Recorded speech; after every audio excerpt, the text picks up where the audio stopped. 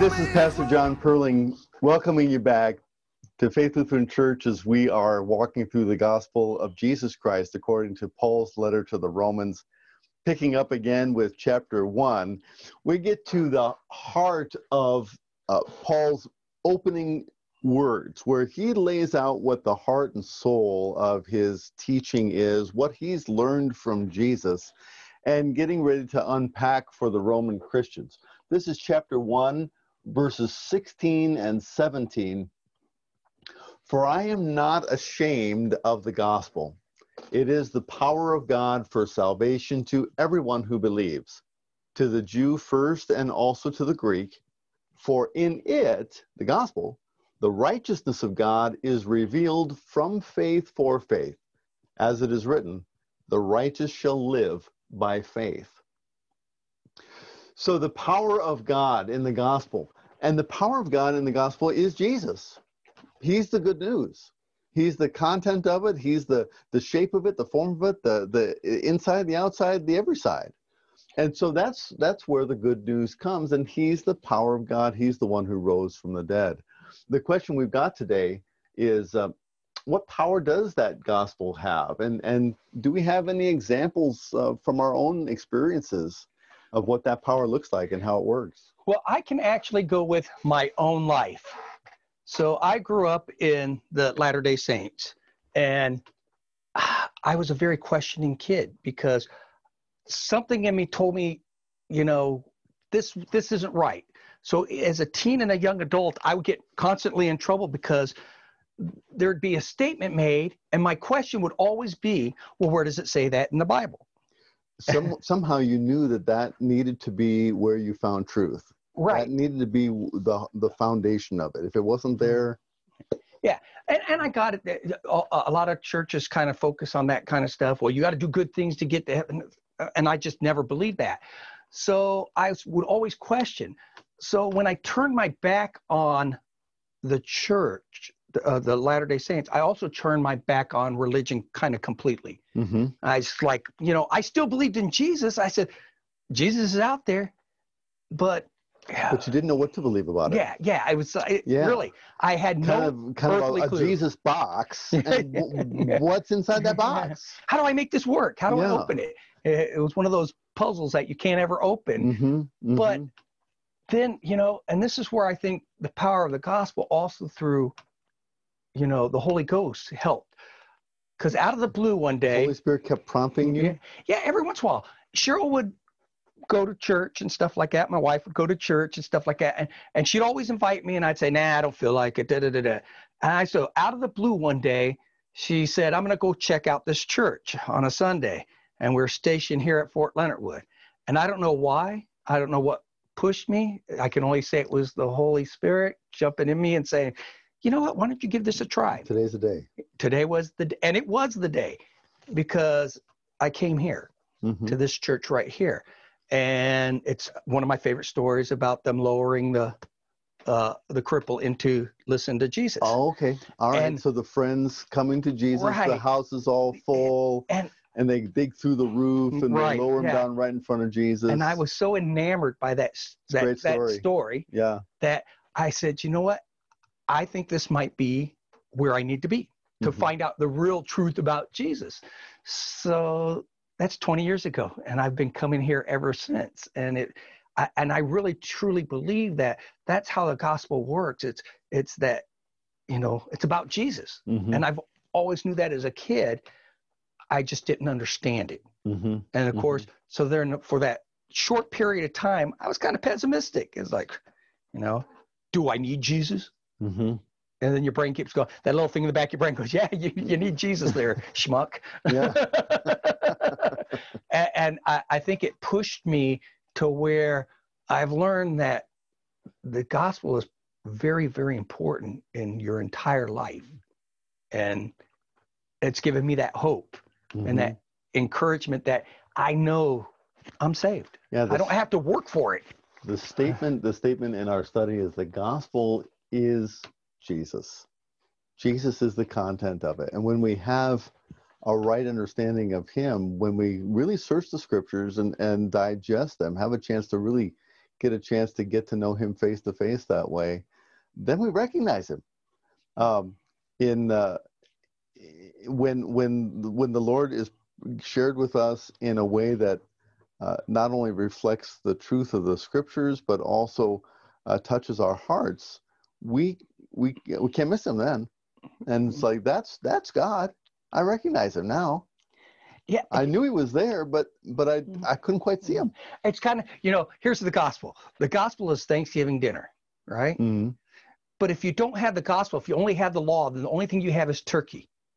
Okay. And you don't have side. stuffing. Yeah. You don't have cranberry sauce. You don't have the great cheesecakes at the end. You have nothing. Mm-hmm.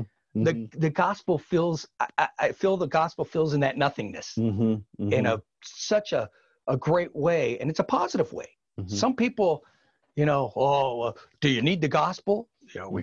Yeah, you do. Like instead you've got like a form of religion, which is basically a list of things to do on top of all the other things that I have to do. This is my spiritual list of things I have to do. And I've got this form of religion without the actual promise that runs the show. And a Christ that has paid the price of sin and risen from the dead and provides me his continuing presence through his Spirit, so that all of this works according to his plan and goodness and love for me. Yeah, that kind of falls back to my statement earlier in one of the other podcasts where I said that's Christian-based and not Christian-centered. Right. Because if you only live by the law, you're bound to break it. No matter what. I don't care who you are, you're bound to break it. And I never murdered anybody. Not even in your head.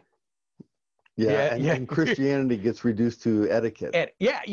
Social etiquette. Right. Oh, I should do this because it's the right thing to do. I mean, if I stop at red and I go on green and I cross the street at the right time, then that's good, right? Yeah. And then I qualify as a Christian. But I think gospel also gives us the lessons of why we do it. Why do we stop at that red light? Because we don't want to hit somebody. We don't want to hurt somebody. There's a care and a love. The care and love, that Jesus gave us. Right. Free. I didn't have to break out my checkbook for it. And people, well, like I said, if Jesus needed money, he'd take it. He would, but he doesn't. Yeah. And that's where the gospel says, you know what? I'm going to guide you. I'm going to guide you the best way I know how, by leading by example. And that's what Jesus did. He led by example. And it's a very common phrase in the army, lead by example. Don't do something you wouldn't want your troops to do. And Jesus says, I'm going to do something that you don't want to do, but I'm going to do it because at the end of the day, you'll know you're going to get resurrected. That's pretty awesome gospel right there. I hear from a lot of the soldiers and young people who come through our congregation that their participation in the life of Christ allows them to go back on post day in and day out and serve with both integrity and with a hope in their heart and a love in their heart that allows them to always be looking out for the good of the people around them, and that with Christ in the center, that they have freedom to do that. If they're facing deployment and going overseas and going to be going away for 6 months or a year or 2 years, they want to carry that with them so that they never lose track of the center of why they are servant-minded, because of the great servant of all that served us without limit. Well, wouldn't you say that the gospel, and I think this congregation here, I think with the military, we have a special connection, because not only are you giving them the love from Christ, but you're also giving them the love of, hey, I know that you're out there protecting me every day.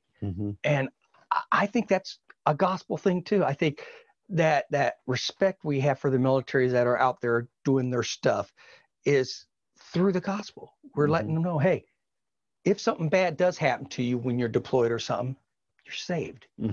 And I love it when we get new people in here. I love talking to them, because I think that's another way is to help get the gospel go. You can't make disciples if you're not going to talk to people. and you know what?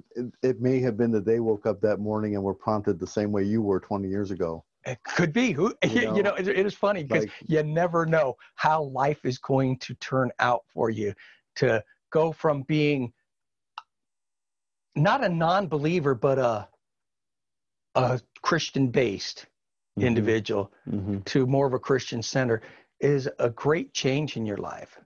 And by far, I know I'm not perfect, but because of the gospel, I know I've been saved. Yeah. And I think those are just some really awesome things to happen in life. And I've seen it here in our congregation where, somebody that wasn't quite in line with it, after a certain sermon, and you've probably heard it too, where they come up and they say, that sermon really touched me. Why? What part of it touched you? And almost 90% of it was the gospel part of the lesson. We hear the law, but when you think of the law, you think, man, I am in trouble. Right. But when the gospel part comes out of one of the sermons and stuff like that, or our Bible studies, you're like, yeah, I'm in trouble, but I can overcome this. The Lord has taken my place. Yeah. He rose up on that cross for me. And so we weren't there. Lucky for us, because there are some people I don't think that could have handled that. They'd have been more afraid of that than the life to come. And it's like, your life's going to be great afterwards. The power of the gospel gives us freedom to stand in all kinds of circumstances, and to know that the Lord has got us in the palm of his hand, and he's never going to let us go. Hey, thanks for being with us again for this episode in Romans, the gospel of Jesus Christ through Paul's letter to the Romans. We'll see you next time.